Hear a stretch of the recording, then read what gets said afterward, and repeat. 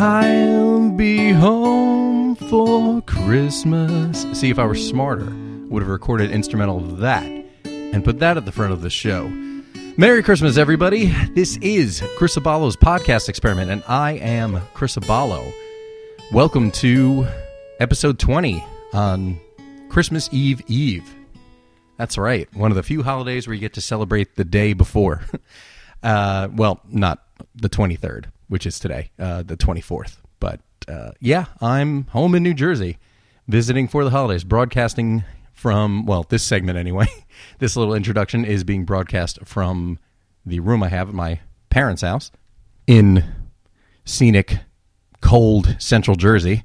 And, well, we'll get to that. Nah, we'll get to it now. Screw it. So when it came to flying home, it was actually rather funny because last Monday, which was when I flew, I worked during the day and worked the, quote, day job, and then flew overnight because I figured anytime you fly, which this is basic stuff, I'm not revealing any secrets here, but flying west to east, you lose 3 hours because of the time zone changes. So I figured, you know what, anytime I'm going to fly home now, I'll just take overnight flights.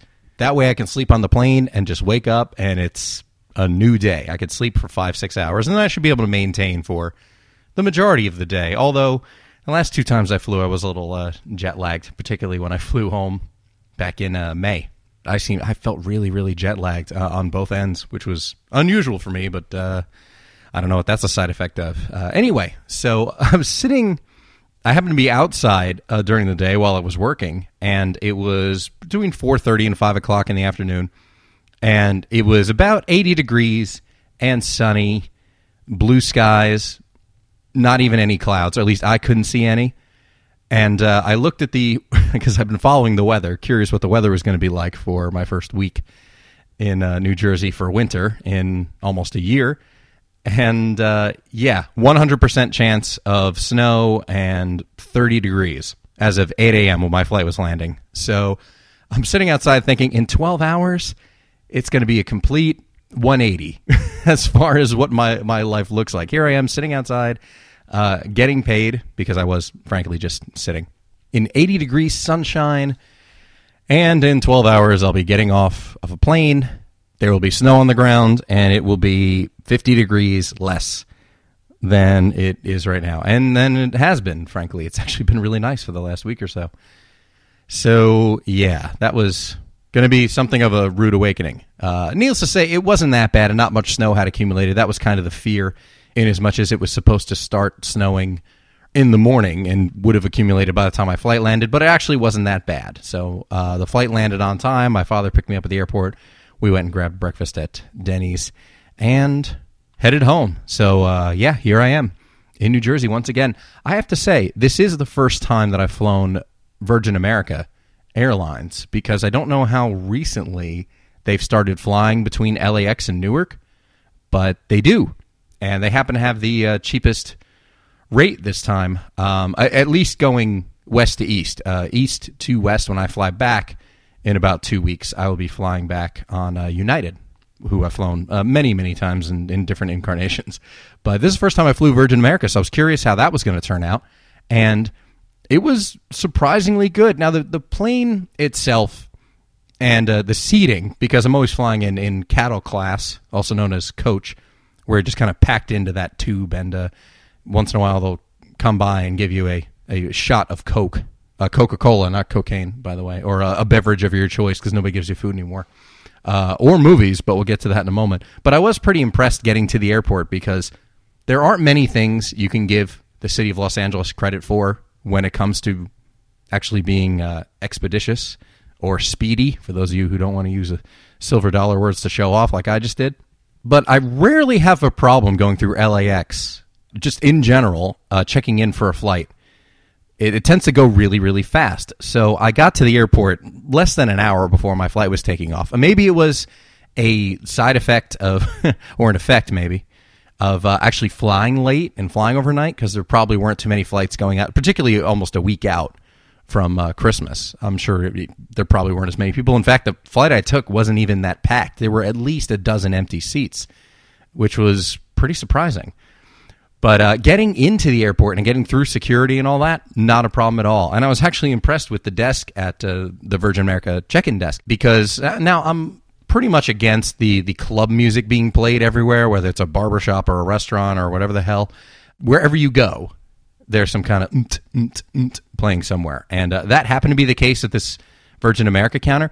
But the 3 or so people who were working back there at the time, all in really, really good spirits. And this is 10:30 at night. When, having worked retail a lot and having to work till 11:30, 12, sometimes later, depends, particularly this time of year, I should say, usually not in such a great, happy mood. But everybody was really happy. The guy who checked me in was like, okay, you have one bag. I see you're checking. It's already paid. Okay, let me tag that for you. There you go. Here's your receipt for it. And then you just follow this way up to your gate and have a nice flight. And I thought, wow, the guy's really, really polite. Because everybody was really upbeat and friendly, and that was kind of unusual, because most of the time when you check in at an airline desk, people aren't usually in the best moods. You would think they probably just swap those people out with the people at the post office.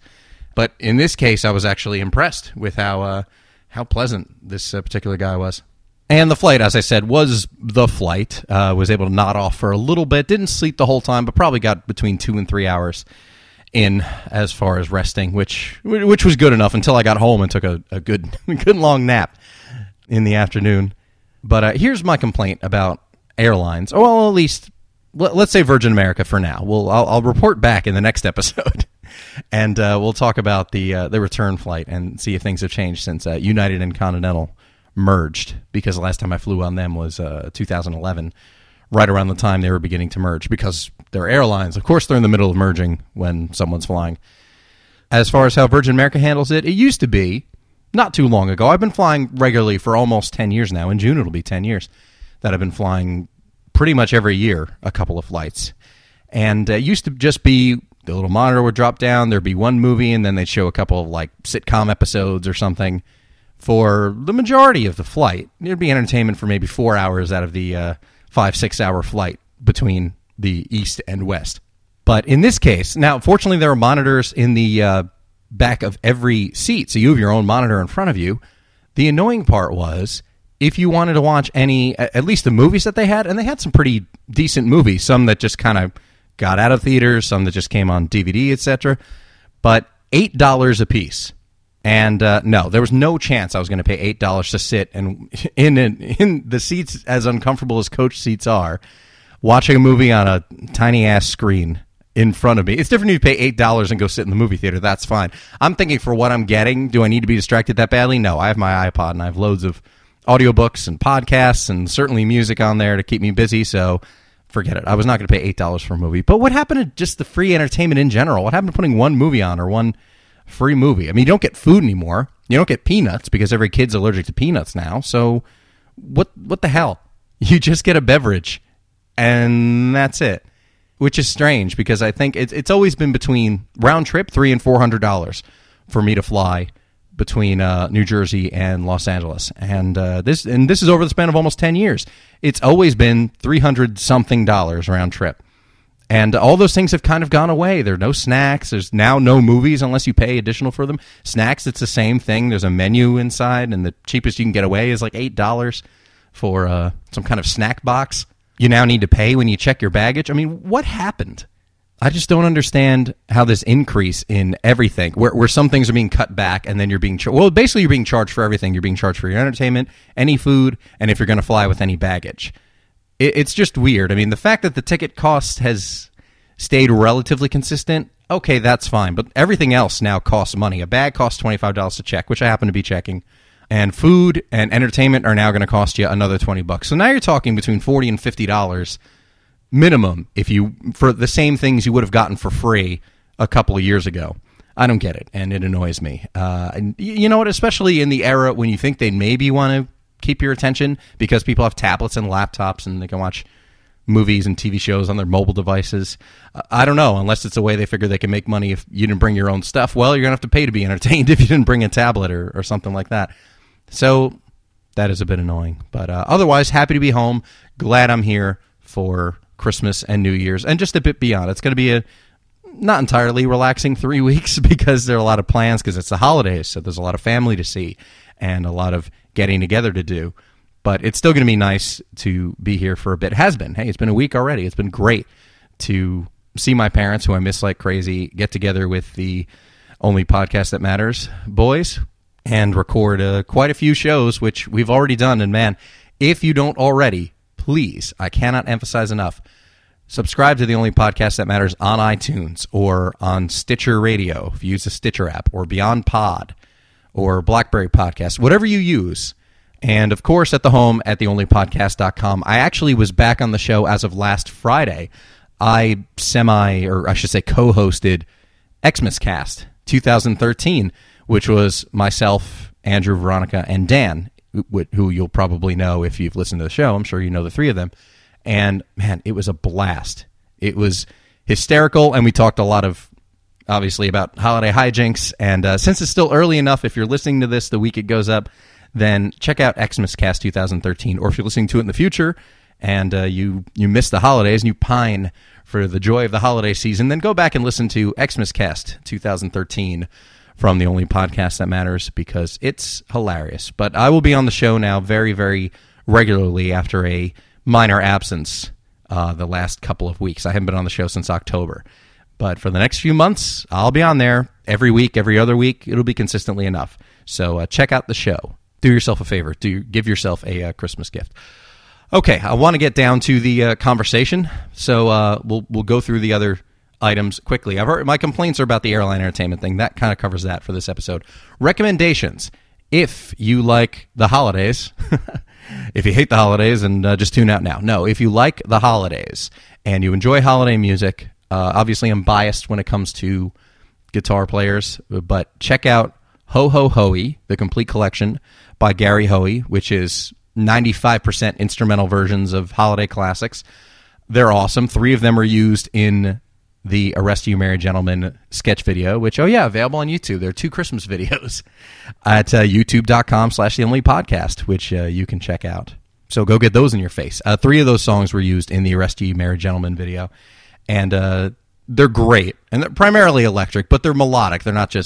It's not just jerking off on guitar. It's not just being showy. It's actually being very, very melodic, and they're awesome arrangements of the songs. And if you like rock guitar, it should be your thing. If you want something a little more mellow, maybe something a little more accessible, possibly some background for your holiday gatherings, Tommy Emmanuel, All I Want for Christmas. He's an acoustic guitar player from Australia. He's incredible. And his album is so, so good. I've actually played it quite a few times. My mother has put it on a few times in the house because she loves acoustic guitar anyway. And Tommy Emmanuel is a master guitar player. So those are 2 great Christmas albums to check out. Once again, Gary Hoey's Ho Ho Hoey. That's Hoey is how you spell his last name. Ho Ho Hoey, the complete collection. And All I Want for Christmas by Tommy Emmanuel. So get on those. All right. Only in Los Angeles. Once again, I forgot to ask this episode's guest for an Only in Los Angeles moment. But fortunately, I have one. While I was out Christmas shopping within the last week, I went into a store and just kind of cruising the toy aisles, in part because my friends are stuck in a state of pre-adolescence and they all want toys. That's not to say they're getting toys from me, but alas. I was looking around the toy aisles and I saw... Hey, we all know what a Power Wheels is, right? The little battery-powered car that you can ride around in that goes at top speed of about, 6 miles an hour. They have a Power Wheels Fiat. That's right, the J-Lo car. And I haven't seen those anywhere else. Maybe they exist throughout the country, but considering it's a Fiat, and I don't imagine there are any kids who would want it, I have a feeling there are parents who would want their kids to have a little electric Fiat to ride around in. I say only in Los Angeles. Maybe you've seen them nationwide. I'm sure you can buy them online, because you can buy anything online, but that struck me as very much being something that was LA-centric. So there you go. All right. This week I sit down with my friend Candace Feltz. She is a writer and comedian, is currently with the Groundlings, which is great. We talk a bit about that, and she did studying at Second City as well. And since it's the holidays, we talk some holiday nonsense too. We are of course, on the lower rungs of the Hollywood ladder of the entertainment business. as most guests on the show tend to be, and that's fine. So we had a really, really great chat. Happy holidays, and yeah, here we go.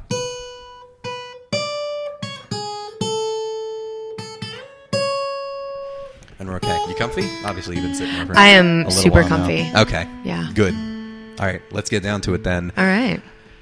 I am sitting here with yet another one of my coworkers from the, quote, day job, Miss Candace Felt. Hey. Hey, welcome to the show. Thank you. Thank you for sitting in and doing this after the shambles that went into trying to get this holiday show together. Well, it's the holidays. Wouldn't be the holidays without a hot mess, right? Yeah, pretty much. Generally how it goes. But you know what? You and I have been talking about doing one of these for a while together, so it's just as well. And I know you said you have plenty of holiday stories. Hopefully, Griswold-esque holiday stories to chat about. But first, let's do just a couple of basic things and all that. So tell us where you're from, where you grew up, what the hell you're doing out in L.A., all that good stuff. Well, I'm not really from one particular place, I guess. Chicago is what I claim is home. I meant spiritually. Oh, spiritually? No, I'm totally where am I from? Bethlehem. Come on, man. Yeah.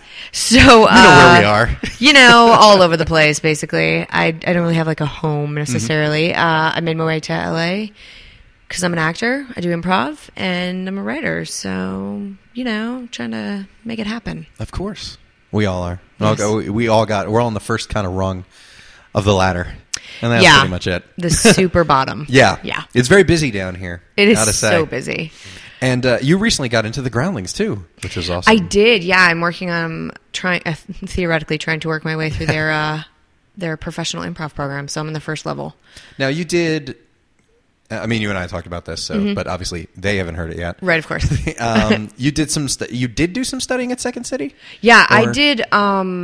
So in Chicago, they do levels A through E for their improv program. Okay. And then once you graduate from that, you can audition for the conservatory, which is sort of their professional program. So I didn't finish level E because I went back and forth about moving out here and just figured I can finish out here. Come to find out, they do their Second City program completely differently in LA. That's what I've heard, yeah. Yeah. So, but I did get to do a show while I was there. I got cast really early on in a coaches ensemble type thing. So I got to work with a bunch of different levels of students studying with nice. an improv teacher and professional improviser coaching us. So it was a lot of fun. And then I came out here and auditioned for Groundlings and got accepted. So. Cool. See, I'm kind of leaning a bit more towards the Groundlings myself, which, as I've mentioned to you before, that I want to take the sketch writing classes over there. I mean, I have friends who have gone through. I have one who went through Second City out here, not too recently, but still did say did recommend it. I have two friends who went through UCB and one who's still currently performing with UCB. Yet the Groundlings appeals to me in part because the classes are substantially cheaper than some of the other ones. Yes, they are. But at the same time, you can't argue with the people who have come out of the Groundlings. I mean, no. What percentage of Saturday Night Live cast members from the last 30 years have come out of there? It's incredible. And that's no disrespect to certainly Second City or UCB. But no, because we definitely had a lot in the, I mean, I would say 70s, 80s was heavily Second City cast. But a lot of the Second City people also, once they made their way out to LA, started doing Groundlings as well. So it's sort of a lot of crossover. They have similar schools of thought. Groundlings is just more character driven, which is something I'm not used to. And I'm finding that is so fun. So much fun. Just to get as crazy as you can and find the tiniest thing that can be amplified into something that's ridiculous. Yeah, just a whole characterization, which is interesting to kind of build that around because and that's one of the reasons it appeals to me because any stuff I've done with my friends, with a few exceptions, it's kind of playing an exaggerated kind of cartoonish version of myself. So to play somebody who's just completely different from me in so many regards is that's the part that does appeal to me just because I don't know how to do that. I have a terminal case of being myself every day anyway. Yeah, exactly. So to actually get into a character and have to perform as something completely different, there's the part of me that thinks, all right, well, let's see how good you are at stuff like that. Aside from the writing, I mean, as I said, the performing speaks for itself. But the was there any one in particular or anything? Because was Second City the first group you worked with or studied with? Was there any? Yeah. I was going to Columbia College in Chicago studying theater. theater in a classical sense was not really my thing. I always was more into film, and wanted to do. They had a comedy studies hybrid program with Second City that I was actually looking into while I was still at Columbia, and then I bailed on Columbia because art school is expensive, and just was working in Chicago anyways, and was like, you know what the hell, I'm going to take some Second City classes because I want to, and then did not realize that I was going to fall in love with improv the way I did, and there's just nothing like it. It's just such a good time, and I just had a blast, and it was just I appreciate a lot and love the cohesiveness that goes along with being part of an improv troupe, and when you really gel. My Second City class, we went through, we would lose and gain a couple members per class, but generally speaking, it was like a core group of us. And those kids, I just adore them, and the trust we had and the fun that we had in class, just to really have this unbridled sort of wide open space to just be like, I don't give a shit what comes out of your mouth. I got your back, and we're going to be fucking crazy, and it's going to be awesome. And, I love that. I just think it's amazing. And it's really cool because in Groundlings, they focus a lot on the whole program is gradual steps. And if you are lucky enough to get invited to their upper levels, you're writing your own sketches for your own characters that you then perform, which is a little bit different than Second City, how the way Second City does it. So I'm kind of excited to try that out. So we'll see. Yeah, that is good. It seems I'm going to say the three big ones, because they're the ones I'm most aware of, with Second City, UCB, and Groundlings, seem to have their own system, let's say, as far as how they structure things and all that. I mean, even when I went to school, like, there's a way Musicians Institute teaches music. There's a way Berklee College of Music in Boston teaches music. So it seems everybody kind of has just their system that works. And just having heard interviews and all that, I've heard different sides. I mean, I'm not going to certainly single anybody out, but I've heard people from the different improvs, particularly Groundlings and UCB, almost kind of like take shots at each other for the way they do things. And I'm like, is it really that competitive? Does it need to be that interesting? No, it doesn't. It's like, come on, it's all about, I mean, it's not just about having fun, but the idea is it's funny and entertaining. So I always thought it was weird when there's kind of that a little bit of cynicism that goes with it. And I'm not suggesting that that's where anyone you're working with is coming from. Was there any big push, though? I mean, as far as, Chicago, as we said, like in the 70s and 80s and all that, with Second City kind of migrating down, let's say, from Canada and all that, was there one big push that brought you to Second City, or was it just because it's there, it seemed like the better option compared to you doing the typical theater stuff?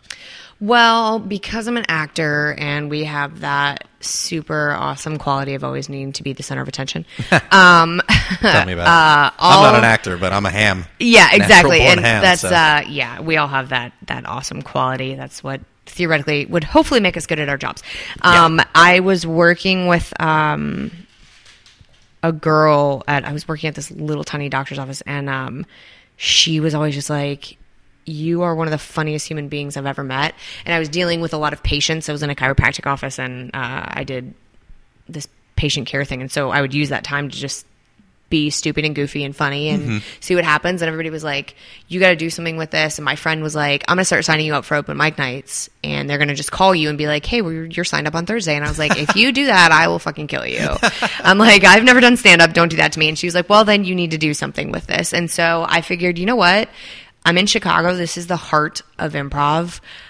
My friends think I'm funny. My fiance, that's one of the, her most favorite things is that I'm a big goof, and, I like to make her laugh. And so she was like, do it. So I said, if I'm going to do it, this is the place to do it. So I just went to Second City, signed up, and that was that. So I didn't necessarily grow up with this, I was never one of those people that had to watch SNL every single weekend. I was I had a lot of respect for those people, but it was never on my absolute to-do list every single weekend.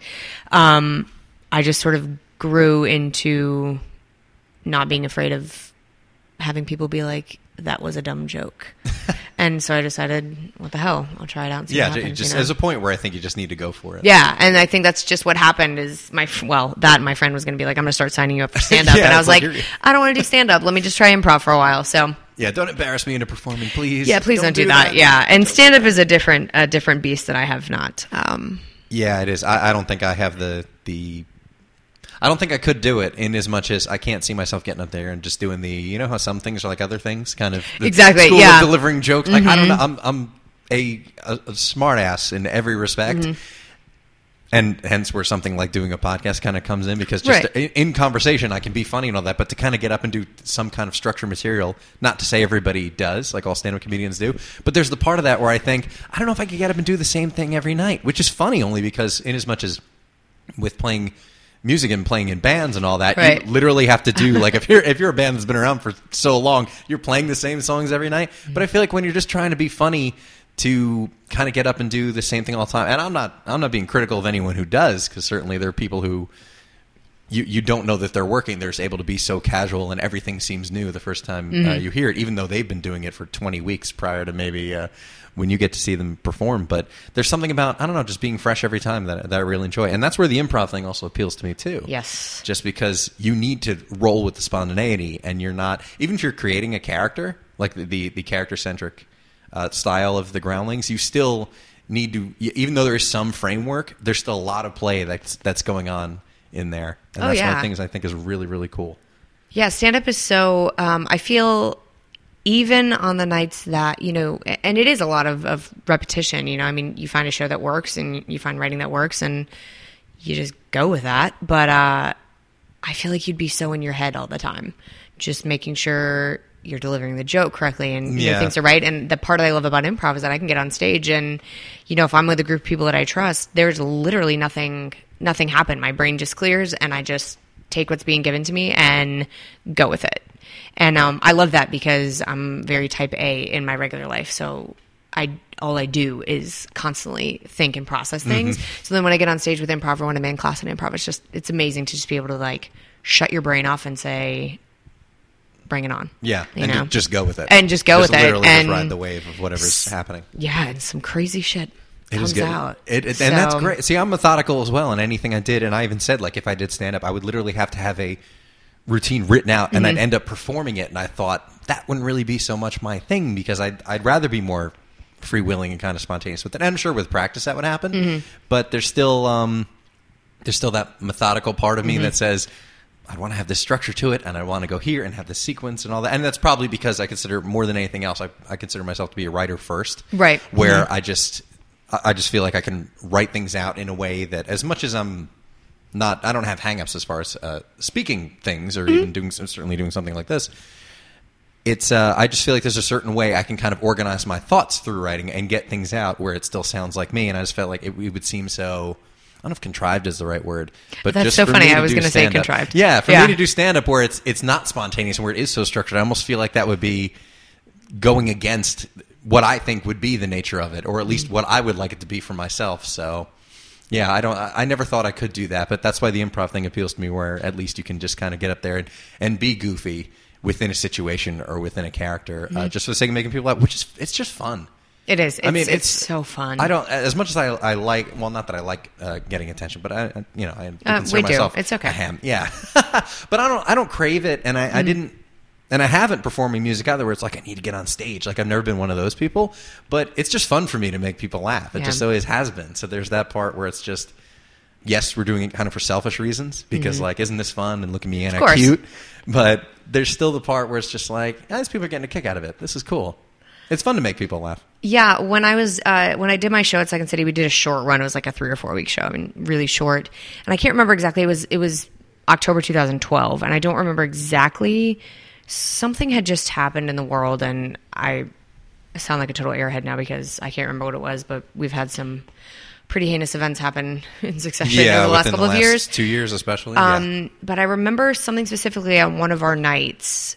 The girl who introduced the entire show was saying, I want you guys to sit back and just enjoy this for what it is, because the world is a crazy place, and these moments or this hour of a show can be an escape for you. Escapism, yeah. And it was so wonderful to be able to be on stage and to make people laugh in that sort of context of the world when they leave this is shit and kind of crazy right now, but we can make them laugh for a little snippet of time. Take a ride with us. Forget your troubles. Come on, get happy. Exactly. Exactly. And I'm not going to sit here and be like, it's purely selfless, because no, it's totally not. Performing that is amazing. Selfish. Yeah, exactly. It really is. But there is something to be said about being able to give people just a brief sort of hiatus. Oh yeah, to from give all them that the crazy. reprieve from everyday life is great. That's one of the appeals of doing podcasting for me, is that when people listen to something like, maybe not some, I mean, as much as I like talking to people I find interesting like yourself,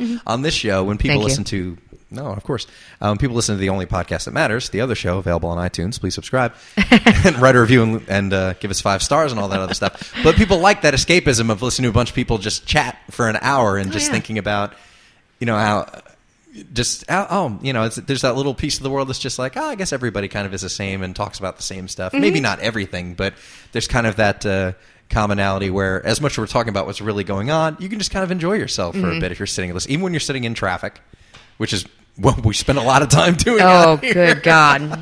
You just put something on and, you put on I listen to podcasts all the time in the car.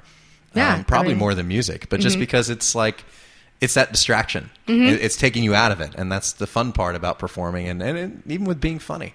That's one of the things I really, really dig about it. Yeah, and I think there's also like a level of not feeling alone. Like you were saying, people listen to the podcast and think, I talk about the same thing with my friends. It's like, we're not alone in this world that we think this sort of thing is funny, or we talk about the same stupid things, or we maybe did something the same stupid silly way as somebody else. When you really think your whole life you're like, I'm the only idiot that does this. You're not when you see somebody else or hear somebody else talk about it. So I think it's just that human connection that we so much so crave but have taken ourselves so far away from in the world that we're in now. How we've gone from improv to human connection is beyond me, but we are, because this is just a regular chat exactly right now. This is exactly what we're talking about. So I think that's why, because I do the same thing. I love to just sit and listen to people talk and just, what is your life about? Yeah. I mean, it takes you out of yourself too. And I think we kind of all need to do that anyway, which is one of the reasons that I enjoy listening to other people's thoughts, like putting my own out there,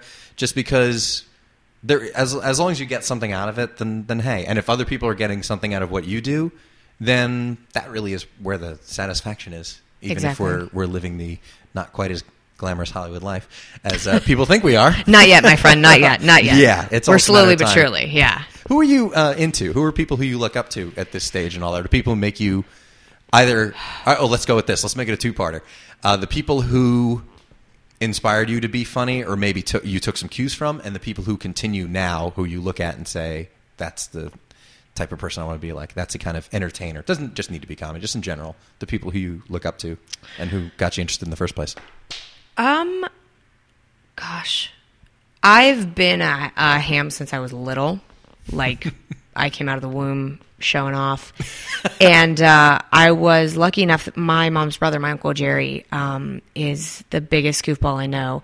And not to say that my parents were necessarily like, stop being so much of the center of attention. But, when your kid is the kid that is orchestrating plays at, family functions and things, and nobody else wants to participate in that, you kind of just go like, just sit down for a little bit and be calm. And Uncle Jerry was kind of like the guy that let me be stupid, and he was so funny and has always been one of the funniest people I've ever known. And he just takes every opportunity to turn it into something to laugh about, and always just sort of let me be free and goofy and stupid. And instead of being like, okay, calm down for just a second, would just sort of go along with me. So I think he was an inspiration for me in the sense of just encouragement. Yeah. And also just, he was never anything but himself, his goofy self in every single situation. He never put on like I'm Jerry and I'm blah, blah, blah. Like, he was just like, I'm a big, I'm a big goofy turd, and that's fine.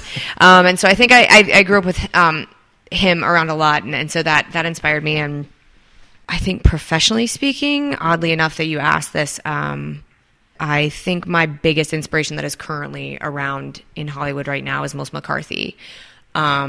She's a monster performer. Yeah, just hands really down, is. She can do absolutely no wrong in my eyes. And, I've been living in LA since February, have not had a chance to really, my celebrity spottings are pretty low on the celebrity scale, if you will. Not I have the a people friend. You want to bump into. Yeah, exactly. I always see like okay, I don't want to say stupid people, but the people that I'm just sort of like, cool, whatever. And I actually got to see her for the first time the other day, and she smiled and waved at me, and I almost burst into tears, because I think from a standpoint of aspirations. You never want to aspire to be somebody else because you want to be your own brand of funny or whatever it is. But if I can achieve half of what she's achieved career-wise and still be a decent human being like she is, right. I feel like I would have succeeded. I just feel like she is absolutely fearless. There is nothing that anybody can say to her that she's going to say, you can go screw off, I'm not doing that. She's going to go, yeah, I'll give it a try. It may be a friggin' disaster, but what the hell, why not? Right, you know? She's willing to do it. Exactly. And I just think to have started where she started, and she's a Groundlings graduate, and just started on Gilmore Girls in such a sort of a weird role for what she's doing now, and to come full circle with that and now be, an Emmy winner and an Academy Award nominated actress for a comedy, which is unheard of. Oh, it's way unheard of. Yeah. It's amazing to me. So I pull a lot from her, and I also appreciate her because she stayed grounded. She's also from the Midwest as well, and she just at no point in time has she ever seemed like the person that said, this is who I used to be and this is who I am now. It's just she's always been that same person, just succeeding in things she wants. And I just think she's hilarious. I just think her comedic timing is just as close to perfect as you can possibly get. You know what's interesting too? Actually, I've lost count of how many times I watched it, but when I watched the outtakes for The Heat, you can actually hear. Oh, I know, and you and I have talked at length about that. But she, you could hear she still has that little bit of like Midwestern, like, I'm so embarrassed. Yeah. Like, there's still a little bit of that kind of inflection in there. And I kind of like when people don't lose that, when they still kind of sound like, I mean, I don't have much of a Jersey accent to begin with. A few words come out. Then again, everybody's impression is Jersey Shore and The Sopranos. So, I mean, compared to that, I sound True story. I sound like Johnny Everyman. But I don't really have much of an accent, except sometimes some words will come out like mall or talk will just come out funny. And now that I brought it up, you're going to catch me here and there. But there are those moments. I'm going to call you on it every time. It totally will, which is fine. I'm all about fine. I'm all about nitpicking people for no good reason. Exactly. It's part of being a ham and a ball buster too. Yeah, well. And I like it when people still kind of maintain their sound, let's say, because as much as there's this impression of I think when people go to an impression, at least outside of America, when they go to an impression, they kind of go for like a Southerner. Like, I guess they just assume America's made up of Texas and a bunch of little provinces surrounding Texas. Exactly. Everybody defaults into like, I'm an American, like Southern accent. And it's funny how all the different kind of dialects, like when you hear somebody who's still, nothing against, like, let's say Ben Affleck, but he probably wouldn't have gotten as far as he's gotten if he sounded like he came from Boston. Oh, yeah, no. All the time. Yeah, absolutely not. Wouldn't be able to stand it. Yeah. So I understand in some regards, but I do like when there's still that little bit of, like I said, hearing her accent and stuff when she's out of character, where you think like, she's just a Midwestern chick. Yeah. Like, there's just the part that just makes me think, it kind of gives her that every woman quality, I think. But she is fucking hilarious. Yeah. I can't even begin to tell you how many times I've gotten headaches from laughing at that. God. And when I saw The Heat for the first time, I was in pain. I was literally in pain. Between her and Sandra Bullock, who's my favorite actress anyway, I was literally... My stomach hurt. I should have come out of the theater with six-pack abs. I was in so much pain from laughing at this movie. I was just like, I can't take it. And I'm looking forward to. Actually, I'll brought it home with me as you people are listening to it. I'm back in New Jersey, but you've heard about that already in the monologue. And I'll be watching that movie with my parents for the first time, and I'm just going to sit with the remote in my hand to pause it every time they lose it because I know they will. Yeah, you can't not. I mean, it's you. Of course, I've probably watched that 10 times since I got it. That's my favorite movie of the year. I probably watched it 10 times in the last 2 months since it came out on Blu-ray. Yeah, I haven't purchased a movie the day it came out on DVD or Blu-ray in probably 5 years because I just haven't had anything that's been so good that I had to have it. And I had to buy that the day it came out, and I had to watch it as soon as possible. Yeah. And I saw it twice in the theater, and I don't see movies twice in the theater anymore because it costs so damn much money. And both times I was crying, and I was just like, how? And I love so much that she is like epitomizes the idea of getting so far away from who you are. Like, I love to watch her in interviews when she talks about how many times she says fuck in all of her movies and her tiny, adorable Midwestern farm parents. And she's every time she's just like, God bless my mom. Every time I say the F word, she just says, ooh, and just the fact that she's so willing to make her mom feel so like, oh, because she's so willing to just go as far possibly as she can. I think aside from The Heat, and everything else she's ever been in. I think one of the funniest things I ever saw her do is she did an SNL skit about Hidden Valley Ranch. Did you see that one? No, I didn't. She did this. Oh my God, you've got to find the clip. It was. I'm gonna have to. It was hands down one of the funniest things I've ever seen. She dressed up in this gray sweatsuit, old school sweatpants, old school sweatshirt with a cat on it, and was just eating. I'm gonna look for it right now while you describe it. Go Good. ahead. Yeah, you should. I'm listening. And she went to this. Her and two other cast members went to this taste test for Hidden Valley Ranch, and what she does with it is was one of the funniest things I've ever seen. And then at the end, you have to watch the video to really see it. But at the end, she ends up doused in ranch dressing, and it's just to think of the whole idea of how fast SNL moves. She did that and did a skit like 2 skits later, and was just on point, you know. And I mean, when you watch the video, you'll see the end of it is just out of control. But that's like the perfect training for it, though, too. Coming up and doing the as far as having to doing essentially live theater, improv theater in front of people. So it's almost like the perfect training. That's probably why so many people from the Groundlings end up doing SNL, because it's literally what they do every week. So to be able to do that as a job has to be like the dream and stuff like that. I'm going to take a quick intermission. You people won't notice because the space will be edited out, but we're going to watch it so I can specifically see what you're talking about, because I know this is going to be hilarious. It is one of the funniest things I've ever watched. Wow, it's a shame that that's not actually available in good quality on YouTube. We watched a very kind of bootleg version of it. Super bootleg, but yeah. That is awesome. I'm going to have to check out that, because some Saturday Night Live still on Netflix. I'm actually going to have to look it up. So if you look up from, I guess, a year or two ago, Melissa McCarthy's appearance, this Hidden Valley Ranch sketch is hysterical. It's been a long time coming. And even playing someone like, not to be critical, and look, Gilmore Girls wasn't written for me in the first place, right, of course. But I feel like a character was maybe a little bit more kind of like a generic or stock character for that kind of show. Whereas, I mean, that's even been some people's complaints about a show like Mike and Molly, because she's like, let's say the straight character, where she's not the crazy one and he's kind of like the funny one. But apparently that's changed in this past season. I haven't seen it yet. I'm actually behind on Mike and Molly, but yeah, they tried to flip it, and she quit her job and is like trying to figure out what she wants now. So it is much more. She gets to do some of the crazier stuff now. Cool. I think she tried to write a erotica novel, a la 50 Shades. That was a funny episode. That's awesome. But yeah, I don't think when she did Gilmore, I don't think necessarily she was that character. I think was written pretty flat. Yeah, and that's nothing against the writers, but you're exactly right. She was a secondary sort of booster character, if you will, and I think Melissa just went in and made her 3-dimensional when I don't know that she was initially intended to be that. So I just think she has. She could do a horrible movie, and I mean, a lot of people hated Identity Thief, and I still didn't care. I was like, she's amazing. I know a lot of people are just like, that doesn't look funny at all. I'm like, you're nuts. Because Jason Bateman's hilarious too. I mean, as much as he kind of has his thing, it's great and it's hilarious, but he kind of has that temperament in everything he does. But that was such an incredible teaming. I thought that was brilliant. And then next summer, the movie she wrote with her husband is coming out, and I was really happy to hear Dan Aykroyd was playing her father. I was like, that's great! Oh my God, I haven't heard that yet. That is amazing. It's this movie called Tammy. I don't remember what it's about, but the cast is pretty impressive aside from just her and Dan Aykroyd. Is a lot of people. I mean, at this point, she could probably do anything she wants.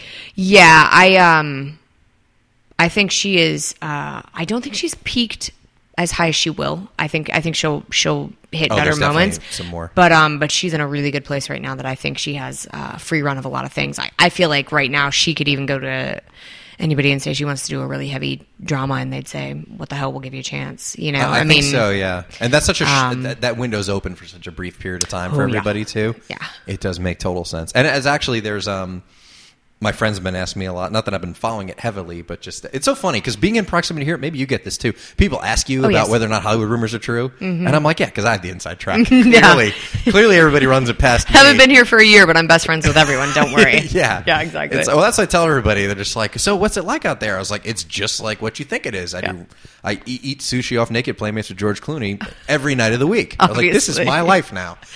And I've already had 6 plastic surgeries. It's going great. Yeah, of course. People have asked me that, like some of my friends have said, Are they definitely going to do a sequel to The Heat? Are they going to do more and all that?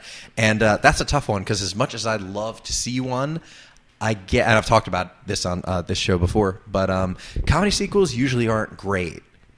That's kind of a tough nut to crack, because there are very, very few. This is going to turn into an accidental transition in a second, because I feel like the vacation movies peaked with Christmas Vacation. Yes. And we'll get to the holidays shortly. Yes. But I don't know. I'm okay if they don't do another one, but I really, really want to see more of all those characters. I heard they're doing a spin-off with the two girlfriends of her brothers in the movie. I don't remember the characters' names, Gina and... I forget the other one's name. Those two women, they apparently... There was talk about them getting their own movie. And I thought for secondary characters, that might seem kind of random. I don't know how I feel about that. I also don't know that the second movie is secured yet. I know there was a lot of talk about it, but I don't know for sure if it's an absolute. The story I got, because I'm in Hollywood, is that after because the test screenings went so well, like they had like a 96% rating or something like that. That was a Core New interview with Paul Feig, actually. Oh. That the test screenings all scored in the high 90s, which stands to reason, because it ended up being, it made more than We're the Millers, so I believe it's the #1 comedy of 2013, which is great. Yeah. And apparently, before it came out, they had Fox had struck a deal with Katie Dippold, the writer, to at least write a screenplay for a sequel, but I don't believe there's any obligation from the two leading ladies to do it. Mm-hmm. But I mean, we'll see what happens. Either way, actually, because Paul Feig is doing his next movie is going to be with Melissa McCarthy, where she plays this. I don't remember the name. I think he said the title, or at least the working title, and I don't know if they started it yet. But she plays like a female secret agent, like a female James Bond, and. I love him anyway. I love the way he shoots everything. I loved the way Bridesmaids was done, and of course, the way The Heat was done. I would love to get him in here, though, and ask him about all that, because imagine having to harness that energy. Imagine having to work with somebody not that she's manic as a person, but somebody who's just able to deliver something a different way each time. Yep. That's got to be insane. And then have to pick which take you want to use. Yeah, exactly. I can't even imagine what that's like. And I dig doing the directing thing, too, but I'm thinking... that's got to be tough. It's got to be tough, but it's also got to be a dream.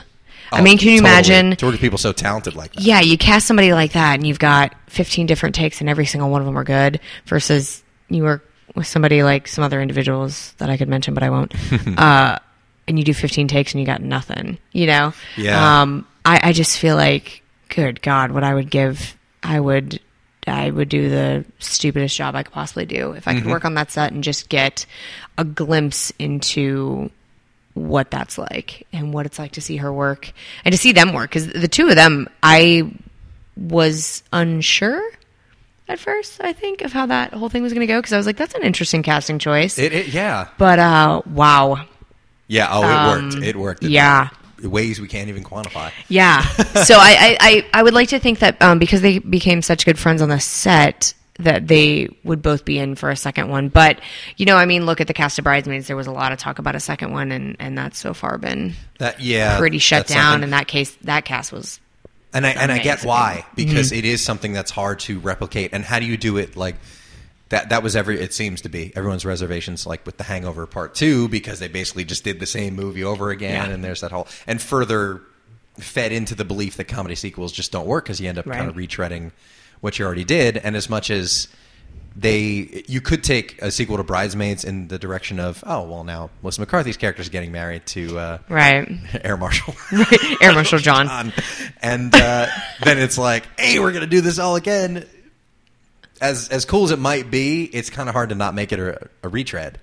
Yeah, you almost don't want to touch it because it was so good for what it was. You don't want to take that risk. It's such a big risk. And you're also kind of competing with yourself. Like one of my favorite movies, my top 10 of all time, is Fish Called Wanda, and I love Fierce Creatures, the not sequel, but as John Cleese called it, an equal, which is the same cast, completely different story, completely different characters, but it didn't do well because, in his words, the problem with Fierce Creatures wasn't Fierce Creatures. The problem with Fierce Creatures was A Fish Called Wanda, because everybody was comparing it. And it's true. That really is, compared to something like any Transformers movie, and they're all the same movie, it's totally acceptable. Exactly, but right. You do that with comedy, and everybody turns coat really quickly, or they're like, oh, this sucks. We've seen this before. Yeah. So it really is tough. I wouldn't be surprised if I would love to see more, but if they didn't do it, I'd be okay with it, because we still have The Heat, and we still have, I'm sure, plenty of movies coming from at least Melissa McCarthy. A lot of hilarious comedies. Yeah, and I'd like to think that The Heat opened up almost a different genre of, Sandra Bullock's been doing rom-coms for her entire career, so opened up a different genre of comedy for her almost. We didn't see her as this girl who needed to be saved by a guy. She was saved by a friend, essentially, in this. Yeah. It's a little bit different. It's a completely different role for her. Not completely different, but a different version of the sort of lost girl needing to be found.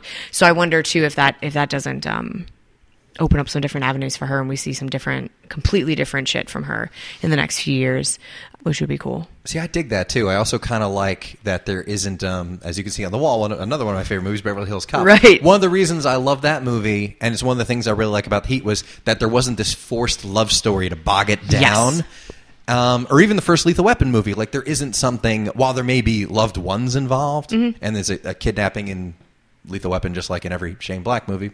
But, of course. And it's set at Christmas time, too. I kind of like that they don't shoehorn that in to try to create some kind of phony stakes where it's like, oh, this character's falling for this, or there's the damsel in distress. I do kind of like that didn't bog down the story at all, and that it was just about these two women who are great at their jobs. And that was one of the criticisms from women, as far as anything I read or anything I'd heard from anyone complaining about the movie, is just like, these career women are impossible to work with, and that they don't want to be wives and mothers and all this other stuff.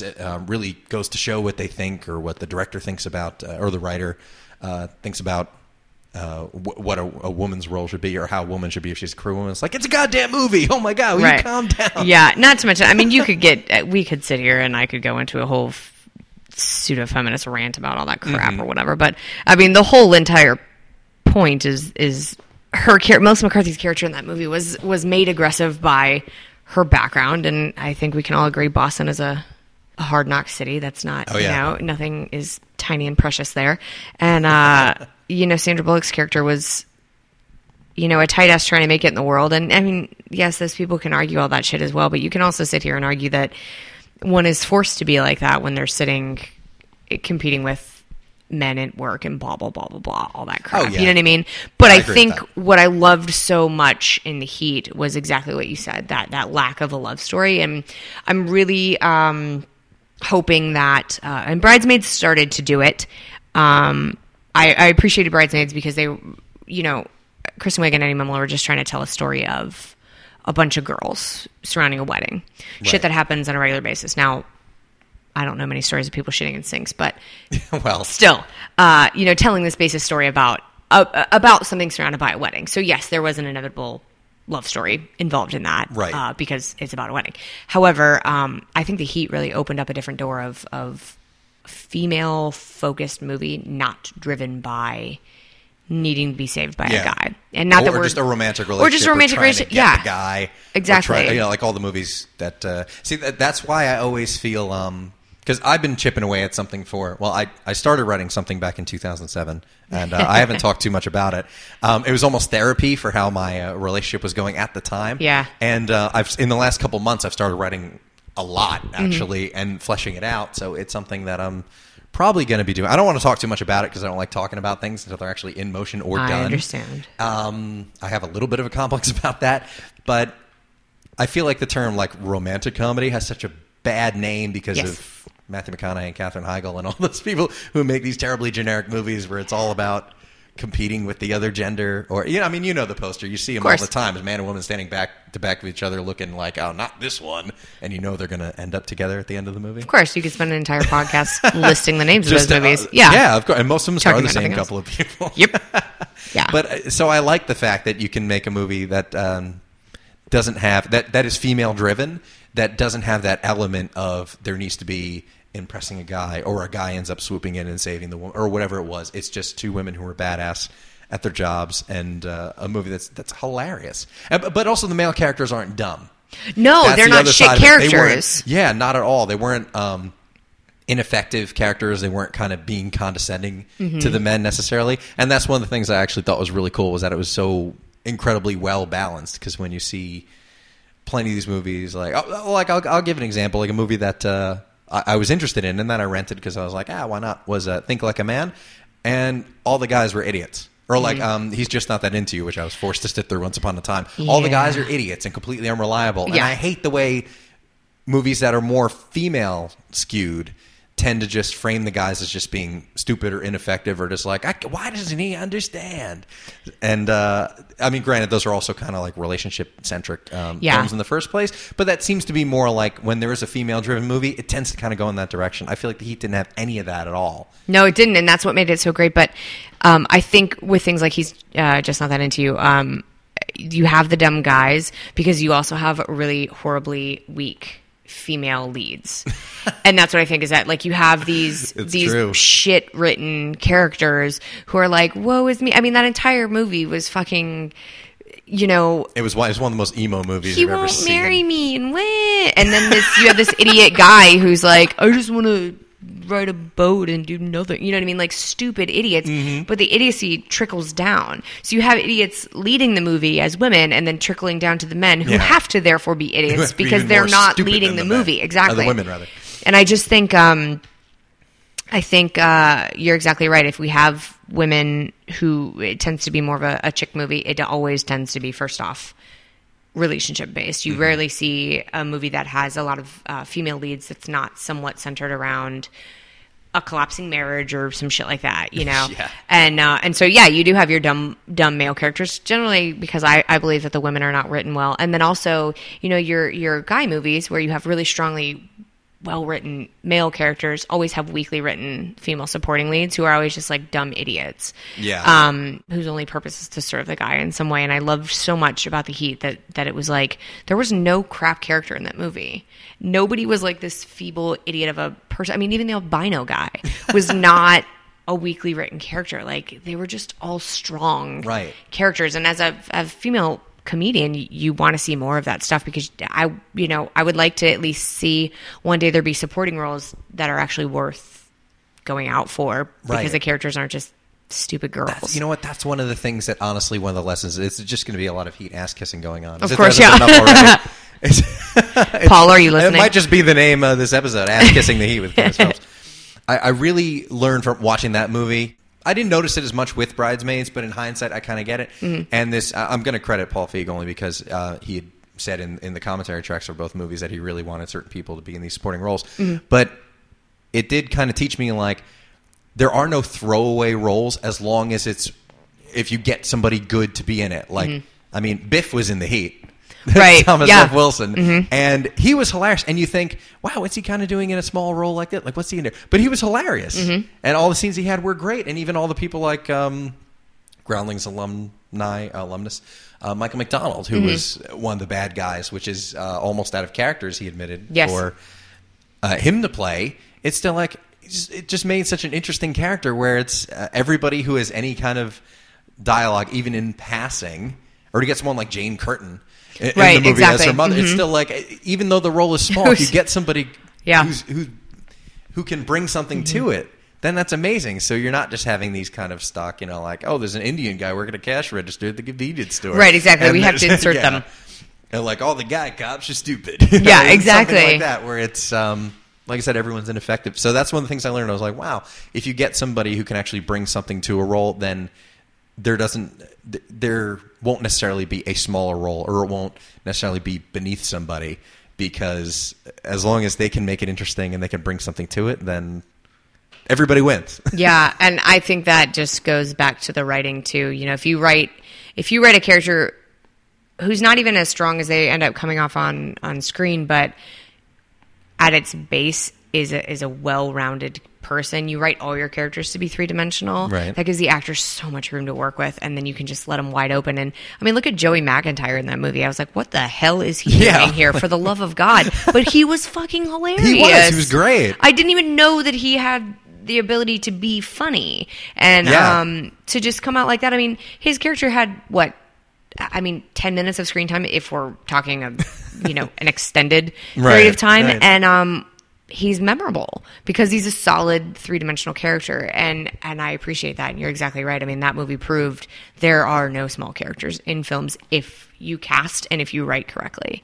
So it's just I just have, obviously we have the utmost respect. Yeah, just everything that went into that is brown nosing the heat. This is totally fine. It really was something that was educational, and it even helped to make me say, I need to step up the stuff that I'm doing. And I love having those reference points where I look at it and say, all right, I want to do something like that. Like that's the stuff that keeps me inspired when I see, because there's only so many comedies you can see where it's, okay, can kind of see where this is going, where you have something like this, which is, and it has nothing to do with the fact that it's R-rated or raunchy or whatever it is, or women being raunchy. Not even that, but just as a movie, it's just incredibly strong. Doesn't have like a weak half hour in the middle where you're like, okay, can we just get back to shooting people in the balls, please? Exactly. Like, you're watching the movie and you're just entertained the whole time, where it's every scene is almost like a sketch that always has a payoff. There's always a laugh in every scene, and it's like there isn't just like stupid exposition where one character's saying, well, what's going on is there's a person who's dealing the drugs on the street, and there's this like a scene of forced exposition, like in every 80s action movie. They were so good though. That was fine for the time, but I love like the bar's been raised, at least as far as I'm concerned, when it comes to writing something and producing a final result that just has so much quality to it. I love it. I can't say enough good things about that movie. Clearly, you can't either. So it's better to have this conversation. Challenging mediocrity, I think, is always a beautiful thing, and with comedy especially, I think so many mediocre movies get made because there's no challenge to be better, because we keep making these half-assed comedies. Right. Yeah, generic comedies are supposed to just appeal to everybody and end up appealing to nobody. Exactly, because people are trying to cast such a wide net instead of really targeting a smaller audience. And then, it'll get infectious and great. So I think you're exactly right. Something like The Heat coming along as a writer challenges you to say, okay, people are actually trying to step up their game somewhere. Right. So mediocre shit is not acceptable. I need to step up my own game. Yeah, exactly. And if it can be done, then I can't just sit aside and say, well, nobody's writing good shit, so I guess I can write a half-assed script and see what happens, So it's nice to almost have a challenge without directly being a challenge to you. So it's good. Yeah, it is, definitely. All right, let's transition over to, in a not-so-smooth way. Not at all. Into the holidays. Exposition. Speaking of forced exposition, let's talk about the holidays. Do it. Because we're 2 days away from Christmas. As I said at the beginning of the show, this is supposed to be more of a bigger, let's say ensemble. Hell, why not? Yeah. While we're talking about them. Should have been, yeah. Kind of an ensemble show about the holidays and all that. But you have some holiday stories which are possibly Griswold-esque, possibly some funny. Some of them, sure, yeah. Possibly crazy. Let's hear it. Lay it on us. I think one of my favorites is when I was in high school, we'd moved back to South Carolina, and my dad wanted to build this big house. So we built this house or whatever, and it had vaulted ceilings in the living room. So I think they were like something ridiculous, 18, 19-foot ceilings. It was huge. And so my dad always wanted, Christmas trees were always such a big deal, picking it out, and it had to be perfect. And he always wanted to like outdo the year before. So we get in this new house, and it's giant, and we get this tree, and I don't even remember how we got it home because it was such a shit show getting it, picking it out. My sister and I were, I think I was probably 15. Stephanie was maybe 12 or 13. So it was just such a shit show picking it out anyways, because everything we'd pick out, my dad would be like, no, that would look so stupid in the living room because the living room's so fucking huge. And then we'd just be like, oh my God, by the time we picked out the tree, we were just like, we don't even care about the tree anymore. We just want to be done. We just want to be done. It's a 14-foot Christmas tree, which is just asinine. Who needs a 14-foot tree at Christmas? I don't fucking know. Who's going to put up the star? I don't know. It was so ridiculous. Yeah, exactly. So we're like, my dad's all excited. We got this 14-foot Christmas tree. I don't even remember how we got it home. We get it inside. Of course, there's, 14 feet of pine needles everywhere. He starts to string the lights on this thing, and my sister and I are over it at this point. We've been treeing for a while. So we're watching TV. My dad is swearing so loudly that we can't even hear what we're watching because he's trying to light this giant-ass tree. And we hang ornaments. He's got to get a big-ass ladder out so we can actually reach the rest of the tree. Come to light the tree, and we would alternate between my sister and I on who put the star on the tree and plugged it in. And I think it was my sister's turn this year. To preface this, I am not an overly tall individual. My sister is 5'1" on a good day. She's itty bitty. And my dad brings her up to the second floor of our house on a balcony where the tree is out maybe a good 6 feet from the balcony and is trying to tell my sister that he's going to like hang her over the balcony to put the star on this fucking tree. And my sister is like, no, I'm not going to do it. And this is supposed to be, you know, a lovely family tradition of putting the star on the tree. And it turns into a debauchery of crying and my dad swearing because my sister is too chicken shit to let him hang her over 14 feet of balcony on the second floor of our house with a 14-foot fucking Christmas tree that's half decorated because who has enough ornaments to light a 14-foot, you know, to decorate a 14-foot tree and all this shit and there's lights everywhere and stuff. So my dad ends up getting pissed off and the whole thing ends up being such a clusterfuck because he ends up getting mad and trying to like half cock the star on the tree himself, and it just ended up geting, it was hires a giant helicopter to airlift it in. Oh god, it was such a shit. Yeah, that's what I felt like. I was like, well, we need to cut the top of the house off now so we can hang the damn star on the tree. So that was kind of crazy. Oddly enough, that same Christmas, we got my sister got a big gift. I don't remember what it was. My mom was like, if you could have anything you want, your sister right now is outweighing you. My parents are always really good about trying to make sure that each kid had the equal amount of presents. Oh, that's cool. So that nobody would get pissed off. Mm-hmm. And which is, I'm very lucky in that regard. My mom says to me, what would you want for Christmas if, because your sister's outweighing you by a couple presents, if you could have anything you want, what would it be? And I said, I'd want another dog. We had one dog to begin with. Her name was Taffy, and she was this shit show of a Heinz 57 mix. She was this big, like, roly-poly dog on these little tiny skinny legs, and she was the best dog I've ever had in my whole life. I adored her. And she was part pit, though, so she's very protective of her family. I said, I want another puppy, and my mom was like, okay, that's not happening. We don't need another dog. Whatever. So Christmas morning comes, they got us another puppy, and my sister and I are celebrating this adorable little, like, puff of a cotton ball of black lab dog, and we picked her up and we're like kissing her little face, and my other dog, we're sitting on the floor like shoulder to shoulder to each other. My other dog sticks her head through, shows all of her teeth, almost bites the new puppy's face. My dad is like, this is going well. So it was just that whole Christmas just became sort of like a first Christmas in the new house, and it became a giant clusterfuck, as it should be, because, you know, the only thing that didn't happen was the tree didn't set on fire Griswold style. So I think that's one of my very favorite Christmas memories is that whole extravaganza. And every year we were in that house, he tried to outdo himself with tree size. And every year my mom would remind him, remember what happened last year with the star? Yeah, at some point the roof has to come off. Exactly. It's where you have to just say, enough is enough. Or you build a house around a really tall tree somewhere else. Exactly. Like, this is where we're going to be Christmas morning. Yeah. So that was probably my favorite Christmas memory. You know, Christmases now are so crazy. Being an adult is weird at Christmas because now you have to, if you don't live where your family is, you have to go travel. And so Christmas becomes a stressful holiday instead of a relaxing when the hell thing. Does that happen? I don't know. I'm thinking somewhere around 18, 19. And once you leave for college or wherever you once decide you leave the nest, I guess, yeah, exactly. First time, yeah, you kind of have that thing where it's, I got to get home and I have to get all the stuff done before I go home. Exactly. I'm even doing that now. As of obviously while we're recording this, I'm preparing to leave in a couple of days, and I'm thinking, all right, I'm going to be gone for this amount of time. I already started packing. How sick is that? I don't leave for 3 more days. And I'm see, but it makes total sense. You have to be prepared, yeah. Where I'm thinking, okay, I'm going to need this. I know I'm going to need that. I'm going to be away from all that. And I've gotten to the point too where, especially being 3,000 miles away from home, here we are sitting at my computer now. And I'm thinking, I'm not going to have my computer. Yeah, as much as I hate how dependent I am on it, I'm thinking, okay, I'm not going to have it. What am I going to need? And I'm going to go home with like a pillowcase full of flash drives with everything I have on it. Just knowing, like, I know I'm going to need something. I'm going to need some stuff for this. And probably not. But yeah, I already have that anxiety about what if I need such and such?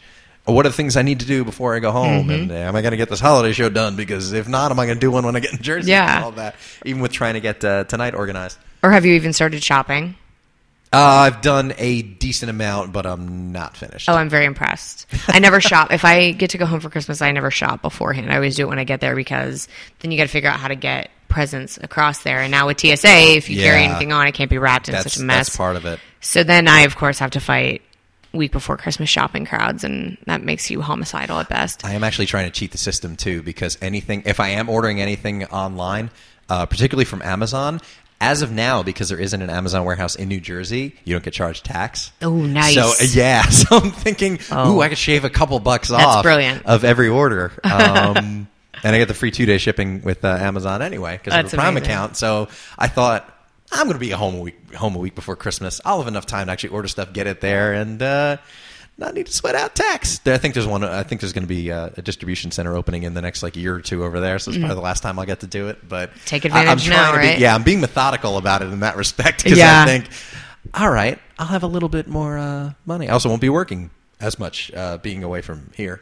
Right. I won't be working the day job. Of course, the day job, which doesn't involve us waiting tables or preparing coffee. So no, it does not. We're succeeding in that regard. But it changes at some point in time. And my parents split up. My parents got divorced when I was 19, so that added an extra layer of Christmas showing because then you got to balance out who's doing Christmas where, when, and making sure you're dividing time appropriately. It's got to be tough. Are they in close proximity to each other? Yeah, my dad only lives 45 minutes from my mom, so it's not that bad. But now I have a niece, my sister. My niece is 20 months old. That threw a curveball in last year because my sister was like, "I'm not traveling. We have a baby. You guys can come see us." So that ended up kind of actually working out. And to be fair, my dad has been more than gracious, and we always end up doing Christmas on a different day when I go home. But on occasion, we'll try to smash 3 different Christmases into one day, and it just gets... Yeah, now you're just stacking a bunch of trips on just the stock one trip that everybody takes. Yeah, and then I need you go home for 10 days and you need a 2-week vacation afterwards so you can figure your life back out again. But I wouldn't trade it because I do love it. Last year was really great because my niece had her first Christmas that she was actually... aware of? Kind of, yeah. I mean, well, it was her first Christmas anyways because she was born in April, but... okay. She was just old enough. She's about 8.5 months old. And she was actually kind of starting to get the idea of opening presents. So it was a lot of fun to see her get all of her. My sister's house looked like the wrapping paper aisle at Target. There were boxes and... just a monsoon. Oh my God. It was out of control. I was like... decor. Yeah, it was bad. I was like, do you need help cleaning this up? And she's like, I'll deal with it later. And I was like, that's great news. I'm going to go to sleep. Just going to get a push broom, put it all in the corner and crumple it up. Well, my niece is so little. Yeah, exactly. My niece is so little because my sister's so small. So my niece is buried in the middle of all this stuff. We're like, where's the baby? In the middle of all this stuff. So it was a lot of fun. Of course, she got this walker thing, and on the front of it, it had all these buttons that she could play with. And 3 minutes into playing with her new toy, she falls down and cracks her head on the floor and starts screaming. So it's Christmas music playing in the background, fire going, the dog's freaking out because there's paper and shit everywhere, and the baby's screaming because she just hit her face on the floor. And I was just like, there's nothing about this that I would trade in a million years. Everything about this is exactly as it should be. Yeah. So the chaos of Christmas. Yeah, that's exactly what it is. You know what, too? I think the traveling thing, thinking about it, I think it also changes when you're responsible from getting from point A to B.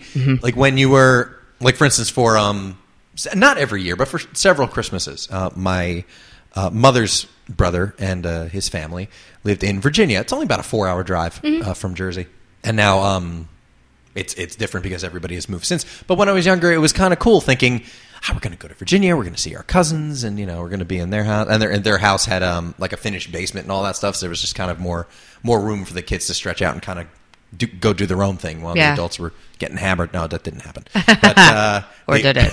I don't know. I was downstairs. Exactly. I always wonder why they propped the chair against the basement door when we went over. I've just figured this out. But it was the anticipation of actually going somewhere and seeing family who, frankly, we really only saw during the holidays.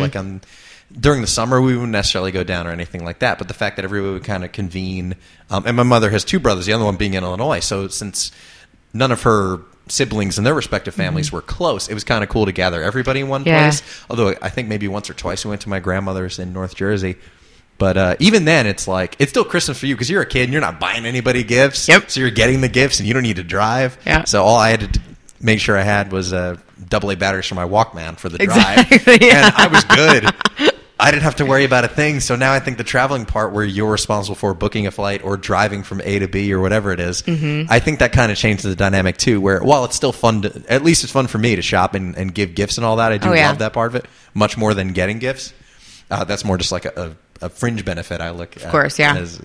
I think that's a big part of it, where when you're actually the one making the plans and trying to organize everything, in that window in between where most people are on their own, but before they have families of their own, kind of the magic of Christmas converts to stress. And everything that's involved in the holidays tends to get more intense, more chaotic, because of everything that goes into you with whatever your life is, where you've planted yourself, and then making it back to family for whatever period of time, 3 weeks in my case, or whatever it may be. Everything just kind of goes into it on top of just seeing family. As much as we romanticize it too, I think it's the other part of it. I get along great with my parents, I have to say, so I'm looking forward to going home and spending a few weeks with them, but I think everybody idealizes, especially the holiday season, because it is like, oh, it's the happiest time of the year and all this other stuff. But it's also different when you're in the midst of it. Yeah.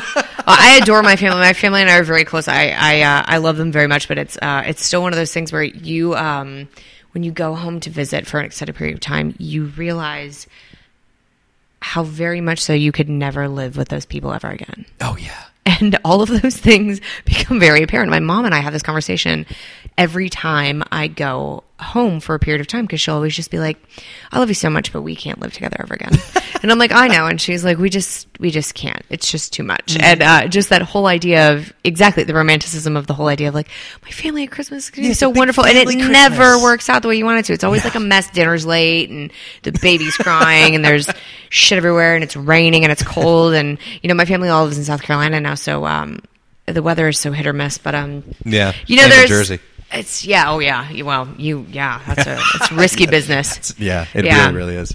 But it's a time, honestly, I wouldn't trade, and some of the best, funniest, most ridiculous moments have come out of that time, and it's just a lot of fun. And I remember my sister, to this day, it's different now because she's got a kid, but when we were still to the point where neither one of us were settled down with a significant other, and she didn't have any kids or anything like that. And I would come home for Christmas still as like a 20-something-year-old.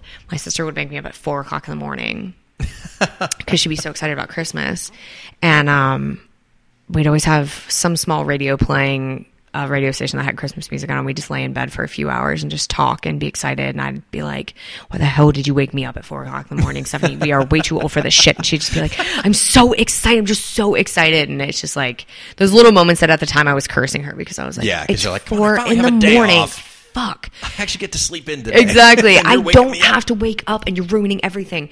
Now I later look back on it, I'm like, those were some of my favorite memories because it's like those 3 hours with my sister before my parents, before my mom or my dad, whose ever house we were at, would allow us to be like, hey, it's Christmas, wake up. We're just really precious, perfect little moments. But it is, and you're never going to remember the sleep, but you'll remember like, exactly. She used to wake me up. And we'd kind of talk and get excited and all that. And we used to, when we were little, we used to do that. She'd come in my room, wake me up, and we had to lay in bed, and we had to have coffee and tea for my parents before we would go in.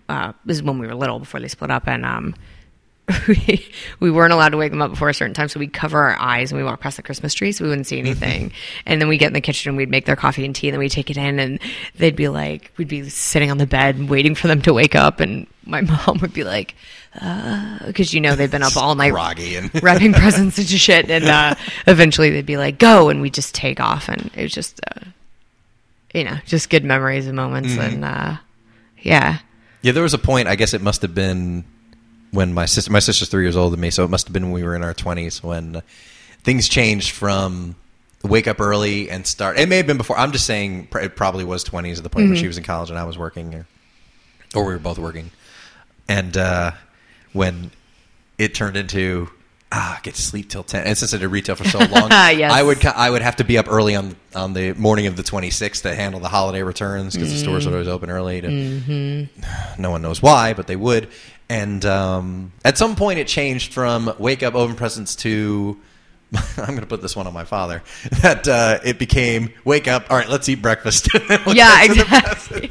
My father still looks, and he makes he doesn't make a huge production of it. Yeah, but it's still like I'm going to have this for breakfast on Christmas morning, and he's going to get special breakfast sausage. He'll go somewhere to get something.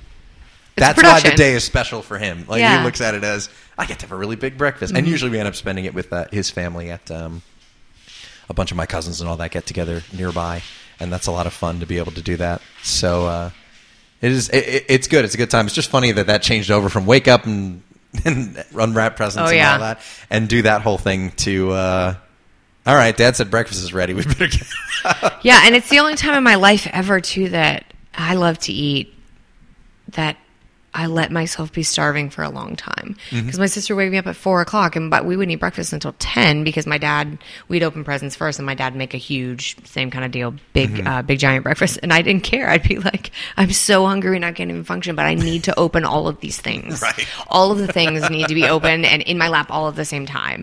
And now it's different. It's also different now, too. I was just talking about this with my fiance the other day, that the idea of getting presents when you're an adult is different. My mom and my whole family is just, what do you want for Christmas? What do you want for Christmas? I'm like, I don't know. I have no idea what I want for Christmas. I don't want to ask for things I need because that's boring. It is. I'm so tempted to still ask for socks every year. Exactly. I'm like, I could use all right, new this. socks. Exactly. That's such a 180 from when you're growing up and you're like, socks. Yeah, exactly. Somebody gives you clothes and you're like, this is stupid. Yeah, this is stupid. Now I need more action figures in video games. Exactly. You don't give me clothes. Give me animals that are alive. I can get clothes before school starts in September. Why give me clothes in them? Exactly. When I'm supposed to be getting the cool stuff. Exactly. But now it's like, I can't even think of one thing I want because as a grown-up, if you want something, you generally go get it. Yeah. That's so then Christmas comes around and you're like, I don't know what I want, and so you end up with the most random smattering of gifts. Yeah. Because you don't know. A few friends of mine did wish lists this year, and they wanted to do it, and I actually didn't provide them with one just because I was trying to think, what's stuff that I didn't get myself already? Yeah, just because exactly. I'm an adult. I want something, I go get it. I don't need to save stuff for the big gift anymore because I can just go get it myself. I don't need to sit on waiting for something like The Heat on Blu-ray because I got it 2 months ago when exactly. it came out. I was going to save that for Christmas. That's crazy. Yeah. I'm going to buy it at 8 a.m. on the day it comes out, which I did. And it's literally just thinking like, well, what didn't I get myself? But I'm always going to need razor blades and socks and stupid things like that. I mean, for a while, and people laugh when I say this, but my favorite snack still is just tortilla chips and salsa. So for a while, my parents would just get me a couple jars of salsa, put them in the stocking, and then just there'd be bags of chips under the tree, and I'm like, yeah! You're scoring the jackpot. It's like, this maybe 10 years ago when they were doing it, because at that point I'm working full time and I'm just buying all the DVDs I want, exactly. and CDs and all that. So they're like, well, we don't know what the hell to get him because we don't know what he has already. There's so much of it. So they would get those and just be like, oh, cool. Well, I did just buy the new season of South Park, so I'm going to sit and eat these chips and watch South Park for like 9 hours. Oh, tomorrow after I get home from work because I know I need to actually put on something that isn't a pair of jeans. Right, meet up with the family for dinner. I just when in my late teens, it was always movies. I would have a list of page and a half long of all the movies that I wanted on DVD, and now it's like I just buy them. So I feel like I tell people things that I only sort of want. Yeah. Because I'm like, I guess if you were to get me something, this would be okay. I found myself doing that too, where I thought, maybe I didn't get this CD. When I was thinking about putting a list together for my friends this year, I thought, I do kind of want this. And then I thought, I don't want to ask them for something that I'm going to like half appreciate. Yeah, exactly. Not that I won't be appreciative, but like I won't use it. Like as much as I might be curious or might say like, it'd be nice to have that. Anything I really want, I kind of have it already. Yeah.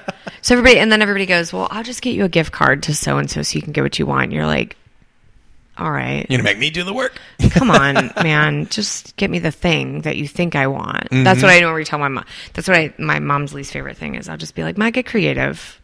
She's like, Candace. Go get your own stuff. Go get your own shit. I'm too old Don't for this. Be creative. Come on. Tell me what you want. You go get it.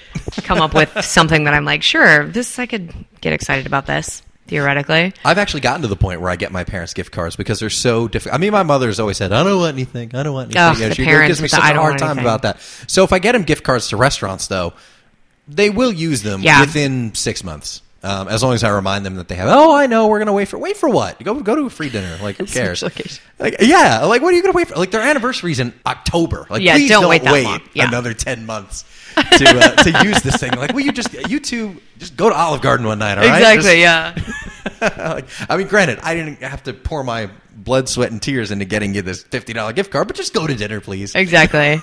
Don't save it for something special. Yeah. So I've actually become I've actually had this affection now for giving them gift cards. I figure, well, can't lose. I mean, I get my dad canisters of coffee because he's just drinks coffee all the time. Yeah, I got my stepdad Dunkin' Donuts coffee last year. I was like, and he was like, "Thank you." And I was like, "What have we come to? That coffee is like an exciting thing to get." It's just, and same thing. It's one of those necessities. Like, I don't need to buy it now. Exactly, you know. Get a couple canisters of Folgers and he's set. Yeah. Then I don't need to sweat it, and neither does he. I do like to give gift cards. I am into that, but I hate getting them because then it makes me. It comes off like you didn't put in any effort. Well, no, I don't even think that because, sometimes it's like somebody gives you a gift card and they're like, I don't know what you want. You don't know what you want. So here's this and you can figure it out. And I appreciate that, but I'm really bad at shopping with gift cards because I tend to be like, well, I really want this, but I wonder if it'll be cheaper in like 2 months / also this thing is also really cute. And then I just do this whole thing where I'm like, I can't go outside of the gift card limit, which is dumb. I have my own money because I'm a grown up, henceforth why I have no Christmas list. Yeah. And so this is what happens to me when I get gift cards, but I do like to give them because I do like to, I think I sent my parents to see a show and had dinner, one Christmas, and they loved that. They thought it was just fantastic. I've done that too. I've given my parents tickets to stuff before. You know what's funny? Actually, you saying the gift card thing did remind me. It wasn't the worst gift I got, but it was almost like a backhanded gift with a caveat to a degree. This is going back a couple of years. My girlfriend at the time, her parents gave me a gift card to the Gap because they didn't like that I just wore a T-shirt and jeans. That's and they wanted me to get some, quote, real clothes. And I thought, thanks, I think. I guess I'm going to go get something with buttons and a collar, right?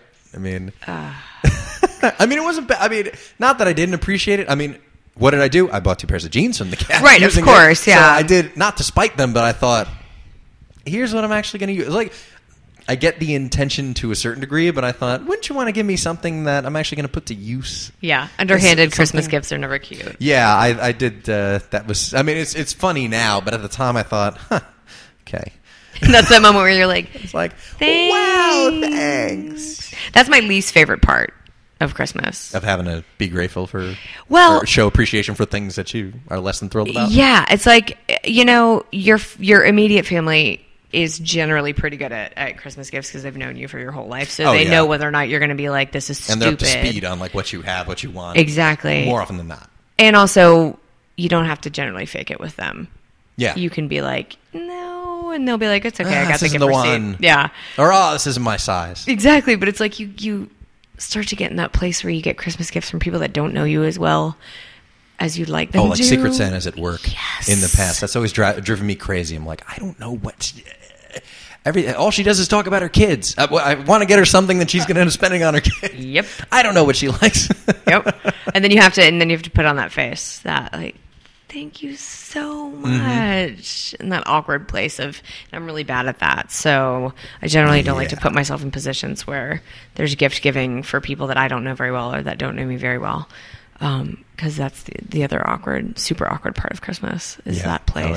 Oh, it is. Actually, that reminds me of a funny gift, which I almost like the blanket gift where everybody gets the same thing. Like this one woman, because I was a cashier supervisor for years, and she, not that I expected any of the cashiers to actually give us gifts, but some did, or some would like bake cakes or pie or cupcakes or something like that and bring them in Christmas Eve is like for us, just like, oh, thank you and Merry Christmas and all that, which was really cool. But this one woman would get... she would just get a case of wine, and all of us would just get a bottle of wine. Now, I don't drink much in the first place, but I don't drink wine either. But the first year that I was her supervisor, I was 20 years old. So I was like, I don't think I can walk out with a bottle of wine, and I ended up giving it to my parents and said, like, here you go. Here's this gift that I'm not legally allowed to do anything with. Yeah. So that was actually pretty funny that she did. I mean, she just wasn't fazed by it. She didn't consider it like, oh, you're not 21, I can't give you a bottle of wine. It's just like, everybody's getting a bottle of wine. Okay. Done, yeah. And I thought that was actually kind of cool. And every year I got a bottle of wine from her, by the way. That's amazing. After. I appreciate her for that because it's just easy. Then she really also is. Probably has no stress. She just grabs, 15 bottles of wine and is done. Yeah. And that's it. And at the same, and you know what? Totally appropriate as well. Mm-hmm. It's just like, hey, it's the holiday. People get together here, drink this. Yeah. My dad's mom, my grandma, used to... Oh, speaking of weird, funny gifts. I am kind of creeped out by dolls. Really? Chucky was not a good time for me. Tell me about it. And she had a doll room in her house that I always ended up sleeping in when we would come to visit, which I hated because it was terrifying. And my sister and I could never sleep because all the dolls were looking at us. And for some reason, she was big into like investment gifts. Let me get you something that one day is going to be some sort of investment. Okay. I see. So she would buy me, my sister, and I have two girl cousins as well. And then we have a whole litany of boys. But we would every single year, each of us get a porcelain doll that looked like us in a different outfit. And it would get like older and older per year as we got older. And every fucking Christmas, I'd have to be like, thank you. This is terrifying. And as I got older, because when you're younger, you open gifts, and if you don't like them, you're like, thanks. Yeah. And nobody pays attention because you have ADHD worse than anything. And then you start to get older, and people want to see your reactions because you're old enough to contain yourself now. And then I just have to look at my mom and be like, oh no, what do I do? And then we'd have to go to sleep in the doll room, and it would just be the worst. How many creepy dolls do you have? Like, how many years did you get them for? Do you have like 5 of them? Like with your likeness? No, I think I don't have them anymore. No way. Got rid of them. I had before I got rid of them. I think I gave like probably 12 or 13 away. Man. Yeah, it was not a joke. Okay, I mean, my mom for the longest time was like cursing at my sister and I once we left the house because she had like 20 something of these dolls in her storage place because we never take them with us because she'd be like, you need to take your dolls with you, and I'd be like, no, I'm not taking that shit to my house. Have you seen all of the movies? No, I'm not taking that. And she would get so frustrated. Your dolls are still in the attic, and I'd be like, I know that. And I am safe from them with them in your attic, scary Mom. Toys live. Exactly. They live in attics and basements. The attic. Yeah. And so every year it would just be, something creepier and creepier. And it was just such a weird gift. But she'd be like, one day these are going to be worth something. And I'd be like, why? To who? If they look like you. Exactly. I'm like, they're... Also, it's creepy when you're a kid to look at something that looks like you. Yeah, that is a little... That's porcelain. That's a little weird. They don't blink. They just stare at you. And I grew up on Goosebumps, so dolls are just like a horrible... It's just not, The series of books where the dummy comes to life. Exactly, It's always that like creepy toy shop, and the porcelain doll's like, meh. Yeah. Yeah, so that was my... doll walking saying, mama. Exactly. That was my life for 13, 14 haunted years. Christmas. Exactly. That's hilarious. So it was that was a time. All those dolls. So that was... Well, I can't blame you for getting rid of them.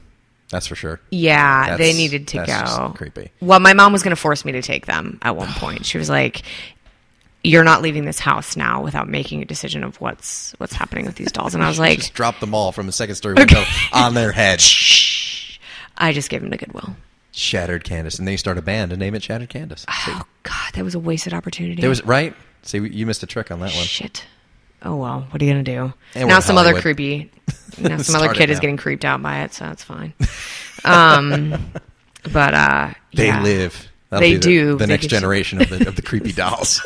When they come back and find me all the way in LA and they're haunting me in Studio City. Hilarious. You think you see them? Game over, in your window. It's like, I swear I just saw a doll. Exactly. I can't sleep at night because all the dolls are on my balcony. I just saw Christmas 1997 out the window. It's really just awful. So bad. Oh, gosh. Ridiculous. I think that was probably the worst gift. That's got to be the worst string of gifts I've ever heard of. And yeah, it was like an ongoing extravaganza. Like and it would be the worst because if all 4 of us, the girl cousins, all of us were in the same place, we'd all be opening them at the same time because she thought it was a big fun production. We'd all be like looking at each other, why is this happening? Do you know what kids like? Yeah, so I just wanted to ask her. Listen, do you know what kids like? I mean, girls like dolls, yeah, but not like these. Yeah, I was never a girl that was into dolls anyway, so why you would even... I don't know, but maybe she wanted to stand... I don't know. The whole thing it might be kind of special if you did it once. Right, and we all had a doll. Like, hey, you all have a kind of a doll of yourself. Well, there you go. But to do it every year and just varying the outfit... For a long time. Yeah, not nearly as cool. Yeah, it was... it's just weird. It was creepy. But, She had like 50 of these dolls made over the years. Yeah. And I don't know where she got them. I don't know. And I don't know why she thought they were going to be worth money one day, but creeping me out for exactly. It's like fucking Frankenstein. Yeah, it's like a guy. It looks like Vincent Price is in there constructing these dolls. Yeah, exactly. Like January 2nd, I'm prepping the next year's dolls. Takes the entire year plucking actual real hair from little girls all over the world. Oh, that's amazing. Day by day, by the time December 24th comes around, he's got a full head of hair. 4 full heads of hair for these dolls. We just turned that whole thing into some sort of creepy serial killer sort of thing. Yeah, we just turned this into this really, we took it to a dark place. Oh, but even worse than the dolls in the first place. That is true. No, you didn't look into their glossy eyes. Nothing was worse than their eyes. I wish you folks could see the look on her face. PTSD right now. Yeah. Christmas dolls. People are driving in their holiday event listening to this right now, and they're just like, oh, that sucks. I hope one of you gets a doll for Christmas. Yeah, please. Somebody needs to. And if so, please email in and let us know, because that would be too funny. Just don't send a photo. Please don't send a photo. Don't send a photo. If you have a doll made in your likeness. Don't send a photo. Yeah, not please. Interested. Dear and God. Don't steal our idea, because we're going to write a scary Christmas movie. Oh, it's going to be amazing. It will be amazing. We could just call the movie Shattered Candace. And that'll be fine. I'm telling you, that's a winner. It would have been a really good but before we sign off, I think we just need to buy shattercandace.com. That's it. Just be done with it. Yeah, and because someone's going to hijack it. It is. There are trolls on the internet, and someone's going to grab it and just be like, oh, mine now, bitches. Don't be bastards, you guys. Yeah, please. It's a holiday season, all right? It is. Ho, ho, ho, mistletoe and shit. Well, that's the holidays. Well, apologies if you're trying to go to sleep tonight and all you can think of are scary porcelain dolls. Or maybe you're afraid you're going to wake up and see them Christmas morning. Someone will have a doll in your likeness. There's like an evil Santa leaving dolls in people's likenesses, and then they die within like 7 days. It's like Santa's version of The Ring. Oh my God. That's what we should do. You look into the doll's porcelain eyes, and then your soul goes into the doll, and it's trapped or something like that. It's like a... We just need to get off the air so we can write this, actually. Yeah, so, none of you guys steal this now. Yeah, please. Don't steal this gold, idea. All right? We've got a future Christmas classic on our hands, and we don't want anybody out there to steal it. So before you do anything else, before you shut this off, go subscribe to the show on iTunes. Please give the show 5 stars. Write a little review. Tell a friend. And while you're at it, when you're done with Chris Abalo's podcast experiment, at least this episode of it, go check out The Only Podcast That Matters. I am back, or was back, for last week's Christmas show, Xmas Cast 2013. So please check that out for more holiday-related insanity with me and my friends talking about more perils and trials of the holiday season. One of my favorite episodes is coming up on The Only Podcast That Matters as well, which is the 2013 recap. That's going to be a lot of fun, so make sure you check that out.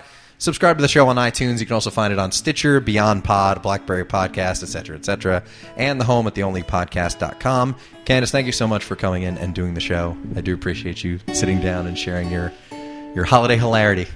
Thank you, sir, for having me. I really appreciate it. You'll absolutely be back in no time. I won't be back for a couple of weeks, though, so there. Except for this show, folks. So thank you for listening. Until next time, for Candace Feltz, this is Chris Abalo, and this was yet another experiment.